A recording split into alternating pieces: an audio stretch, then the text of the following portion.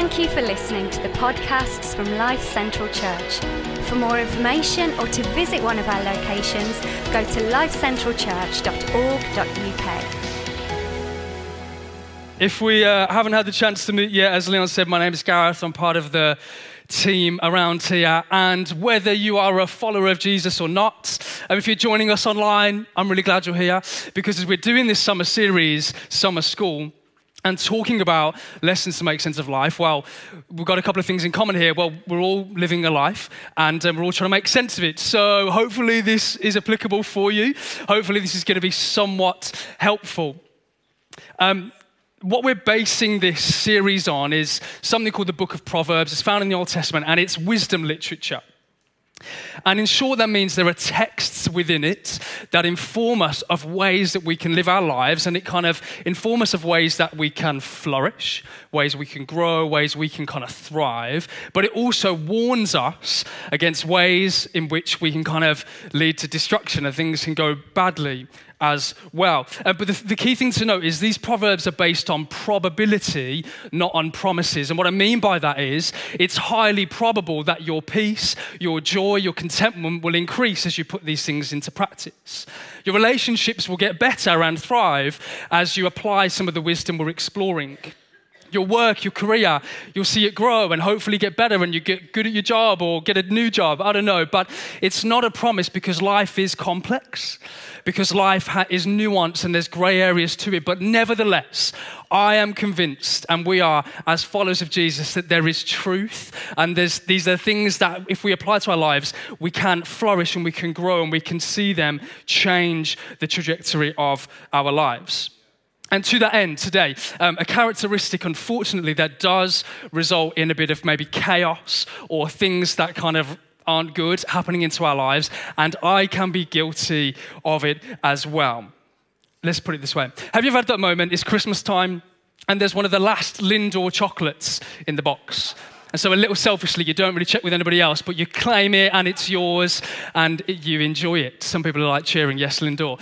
Or perhaps you've got a new pair of shoes and a little bit arrogantly, you're kind of flaunting them like you're on a Parisian catwalk and you're showing people at work or maybe around town in Halesville in the Cornbow that you've got some new trainers on.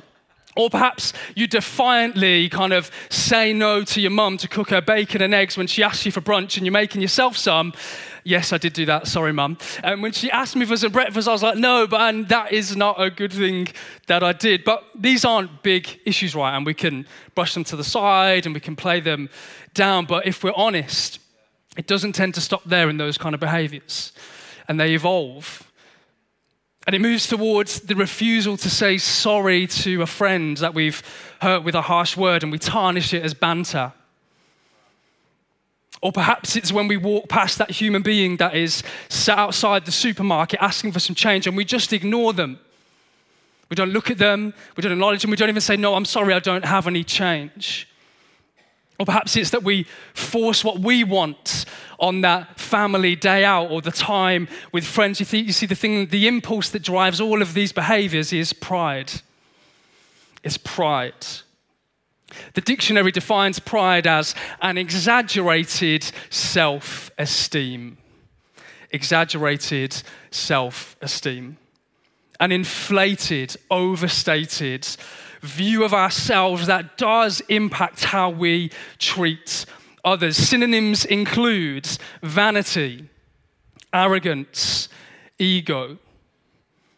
And as uncomfortable as it can make you and I feel to have a conversation and to explore the truth of these things in our lives, they can go unchecked and they are there and they are prevalent and we all experience it. And the proverb we're going to examine today pulls no punches in telling us the reality of pride in our lives. So Proverbs 16-18 puts it this way, that pride goes before destruction.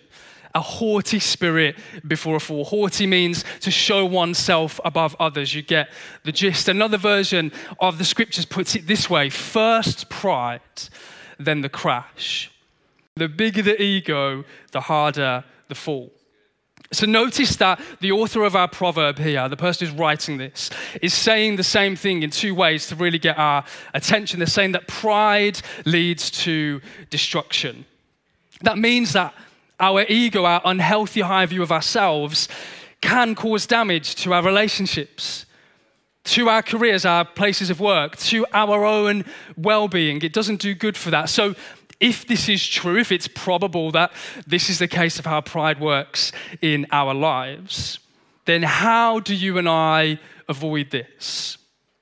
I believe there is an antidote, and we're going to examine that today in our learning objective. So welcome back to school. And our learning objective is this: to describe humility. I believe it is the antidote against pride. Describe humility and have the tools to live it out. C.S. Lewis puts it this way, one of the best definitions of humility, I believe. Humility is not thinking less of yourself. It's thinking of yourself less. Observe that C.S. Lewis here is not talking, he is talking about your focus, not your value. So he's saying it's not decreasing your self-worth or lowering your fundamental value as a human being, but it is increasing your focus on the value of others. It's not a decrease in our own self-worth, it's an increase in our focus on others. It is the growing characteristic of recognizing I am valuable and precious, whilst choosing to increasingly do what elevates the value of another person. And so if pride leads to destruction, then could it be true that humility leads to construction? Is it true then that that which tears down, that which hinders relationships and causes harm, what about if humility was to do the opposite? What about if we were to be people of humble status and that was to cause good things in our lives? And so the real question is how? How do we do this? How is this something that we can apply to our lives? How is this something that we can implement? We're going to have a read of a passage that's found in Philippians. If you've never heard of that before, it's a letter that's in the New Testament. And what is going on here? We're going to read from Philippians chapter 2, 1 to 11. And in short, the author of this kind of text, there's a bit of text where he's writing a letter, and then there's a bit of poetry that he adds into it, is by a guy called Paul. Paul was previously hostile physically towards followers of Jesus in the first century. He attempted to wipe them out. He didn't like followers of Jesus. He had a problem with them. But then he has this supernatural encounter with God, with the risen Jesus, who questions him. And Paul turns around to be the most dominant voice in attesting to the reality that Jesus is the way, the truth, and the life, and writes to a bunch of kind of first century Christians to aid them in how to do that. She writes this letter to a group of people in a place called Philippi. He greets them, and then he reflects on the fact that he's in prison for his faith. And then he encourages them to build a life of humble service. And that's where we're going to jump in at Philippians 2, 1 to 11. So it's a bit of a longer passage, so buckle in. I know we've got short attention spans in the modern century, but we're going to be great. And there's a bit of poetry if you like that. Okay, so he says this. Therefore, if you have any encouragement from being united with Christ, if any comfort from his love, if any common sharing in the Spirit, if any tenderness and compassion, then make my joy complete, he says, by being like-minded, having the same love, being one in spirit and of one mind. Do nothing out of selfish ambition or vain conceit. Rather, in humility, value others above yourselves. Not looking to your own interests, but each of you to the interests of others. In your relationships with one another, have the same mindset as Christ Jesus. Here comes our poetry about Jesus. Who being in very nature God, did not consider equality with God something to be used to his own advantage. Rather, he made himself nothing by taking the very nature of a servant, being made in human likeness. And being found in appearance as a man, he humbled himself by becoming obedient to death, even death on a cross. Therefore, God exalted him to the highest place and gave him the name that is above every name, that at the name of Jesus every knee should bow in heaven and on earth and under the earth, and every tongue acknowledge that Jesus Christ is Lord, to the glory of God the Father. this is going to be a little bit of a basis for what I want to give to you, which is 4 tools to build humility. So whether you're a follower of Jesus or not, you can apply this to your lives. I hope they would serve you well. And the first one is this: to know your motivation. Paul says to do nothing out of selfish ambition or vain conceit. So we're charged to behave in a way that isn't selfish. Seems obvious, right? But it's only possible if we increase in our own self-awareness of how we are behaving. But pride has this subtle way of kind of isolating us at times to how we behave, or blinding us to some of the kind of moral compass we develop, or even pride likes to help us to justify the wrong things we do to others. So how do you become aware? One way, I think, is to make a friend a mirror. I'm not saying turn them into inanimate objects that you hang up in your hallway. What I mean is invite somebody into your life that you trust and love to help you to have reflective conversations, to help you to say, this situation went really kind of square-shaped and it didn't go really, really well at all. So help me understand, was there something I might have done in this circumstance, in the way I handle myself, in the way I said? If you just decide to live your life alone in the kind of microcosm of your own thoughts and dealings, the chances are you're going to get caught up in pride. I've been there. It doesn't help. So make a friend a mirror. Invite somebody in to help you reflect on how you're doing in relationships, in work, in circumstances. Number 2 is to discover the interests of others. Paul says, doesn't he, to not look to your own interests, but to the interests of others. Now, don't mishear me. He's not saying don't look after yourself when he says don't look to your own interests. We know we have to be in a good position, a healthy position to serve others and care for others. But perhaps it means that we could find out what would make your children, your colleague, your friend feel really loved and cherished. And don't assume, ask. Maybe you could begin to pose a question to people that says, what can I do today to make you feel really loved and really cherished? In that way, you are looking to discover the interests of others. I'm not particularly good at this, and I've already got permission from my wife to say this, but I know, and I've known for a number of years since being married, that Sophie's love language is gifts, receiving gifts. Yet I still don't buy her many gifts. So I've got to do better there. I know that's her interest. It's always because there's so much money. No, they're not. That's true. But I've got to do better there to recognize that's an interest of hers, and also to ask her, in what ways, Sophie, can I make you feel loved today? That's what Paul's saying. To live a humble life is to do that.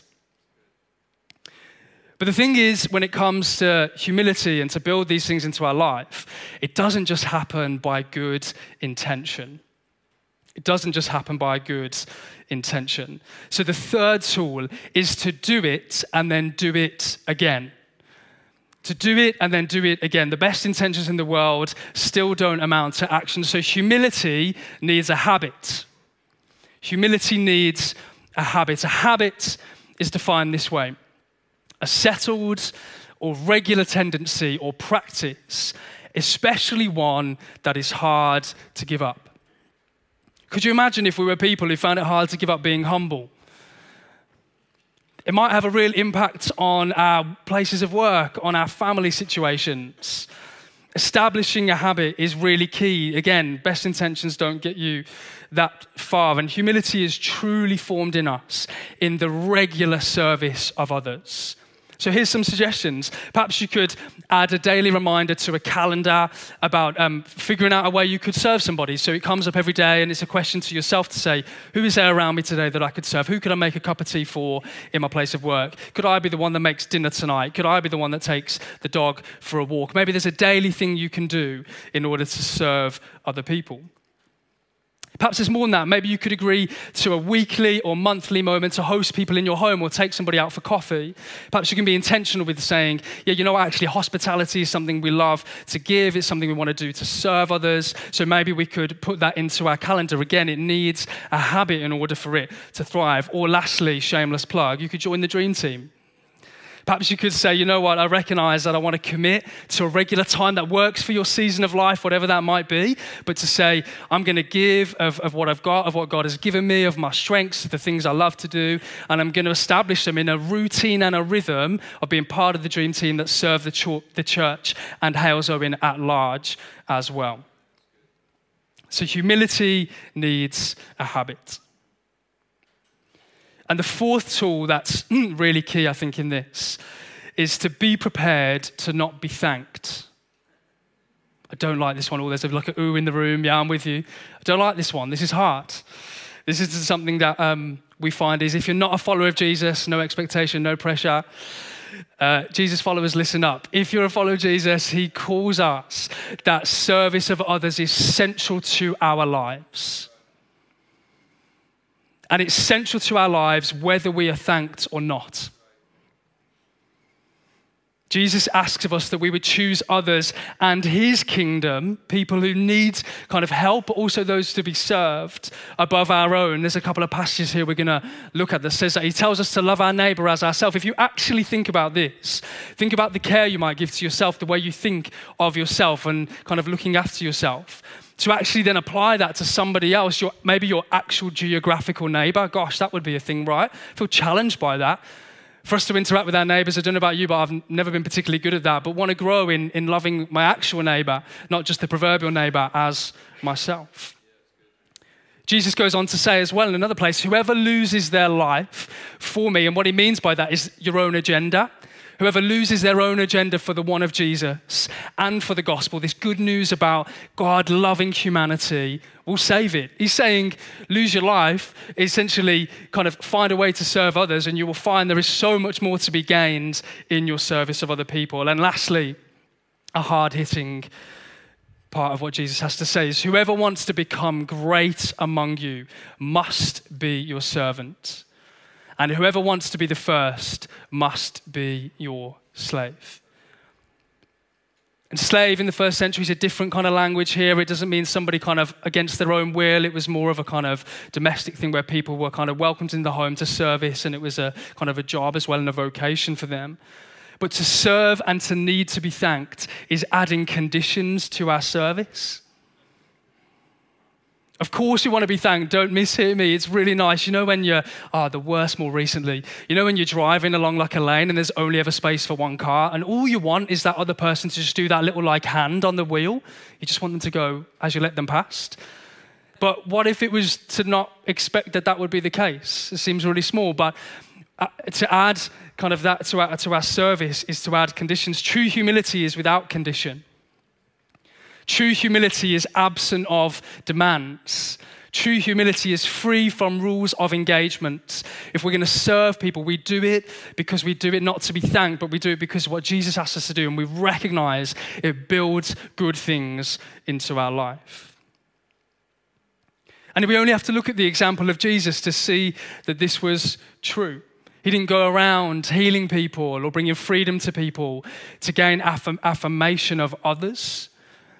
So what did sustain him? When we look at the life of Jesus and his teachings, what were the things that kind of helped him in order to serve others and to not be thanked? Well, I would suggest to you that Jesus had a moment of affirmation of God as his Father. Early on in the Gospels, these accounts of Jesus, he's baptized as a bit of an example to the people of what it means to turn your life around from your old way towards God. There's a moment where there's the audible voice of God that says to Jesus, "You are my dear son, I am pleased with you." It's this moment of kind of God saying over Jesus, "I love you, you're my son, I care about you." And that was the thing that fueled him to love others as well. And Jesus regularly withdrew to be on his own, to spend time with God, to just become increasingly aware of God's love for him. It really was that simple. And I definitely hold to the perspective in my own life. I've seen it and would kind of implore you to consider that the thing that fuels and sustains our humble service of others is the love of God. It's the love of God in us and through us. And perhaps, therefore, it makes it bearable in those ways to not be thanked. Perhaps it's about saying, "God, I know you love me, and therefore I'm going to do this. I'm going to move myself into a place of humility."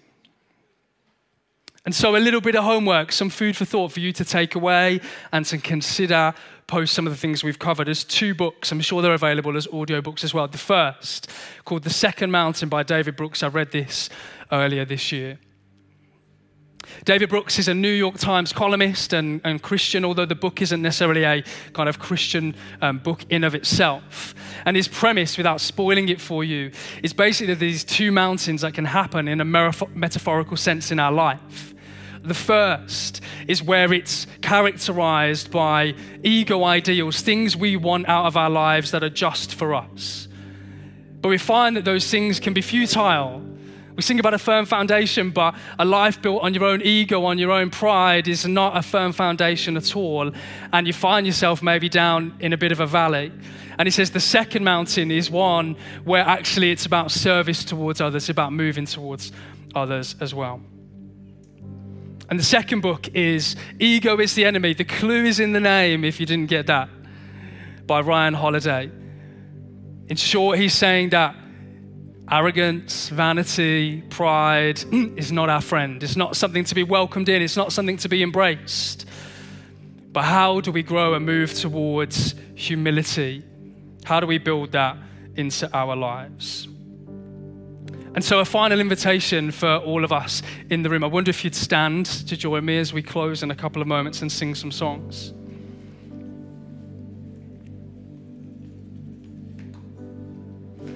As I had said there, that it's an encounter with the love of God that upholds true and proper service, because willpower will only get you so far.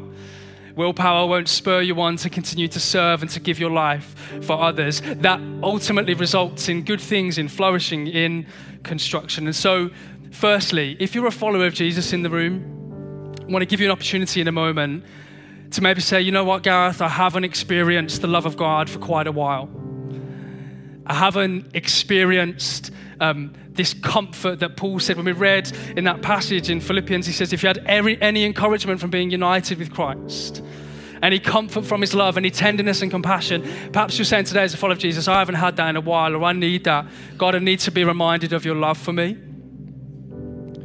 And then following that, I want to make an opportunity for anybody who's not a follower of Jesus, say, yeah, you know what, I want to say yes to this Jesus. I want to experience this love that can change things, that can sustain my life. I want to say yes to a firm foundation for me, because the foundations I'm trying to place my life upon, they're not working right now. I need something more trustworthy. So here's what we can do. If you close your eyes, it's not because it's anything odd, it just helps us to be focused. And if you're a follower of Jesus in the room, or you're online watching at home, you can join us as well. And you're saying, yeah, I want to experience the love of God in a fresh way today. I want it to be the thing that helps me towards a life of humility. I'd love you to raise your hand. You can do that now. Just put a hand in the air. Thank you. That's great. If you want to know the love of God in a fresh way, and keep that hand up, because we want to be able to pray for you, okay? So in a moment, I'm going to ask some people around you just to pray for you, and then I'm going to pray a prayer as well. And then we're going to give a chance in a moment as well for those who don't know Jesus. So if you're near somebody with their hand up, maybe you just have to open your eyes, have a little check around, that's fine. Just gather around them. We want to be family here in this space. And we're not there to counsel when we pray for others. We're there just to say, God, would you pour out your love upon this person? God, would you give them a fresh experience of comfort?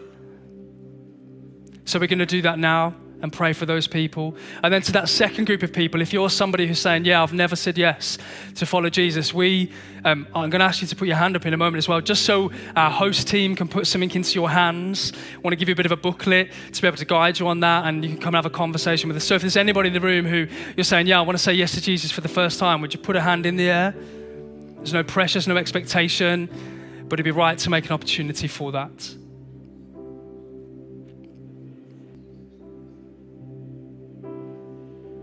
Cool. Right, I'm going to say a prayer over all of us now, and then we're going to go into a time of singing a song as well. And this prayer is from the letter that Paul writes to some Christians in Ephesians about that they would know the love of God. And it says this: I pray that out of his glorious riches, that is God, that he may strengthen you with power through his Spirit in your inner being, so that Christ may dwell in your hearts through faith. And I pray that you, being rooted and established in love, may have power, together with all the Lord's holy people, to grasp how wide, how long, how high and deep is the love of Christ. And to know this love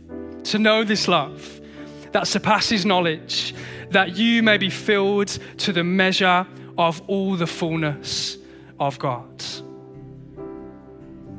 As people are praying, we're going to sing together. So we thank you, God, for what you're doing as we sing now.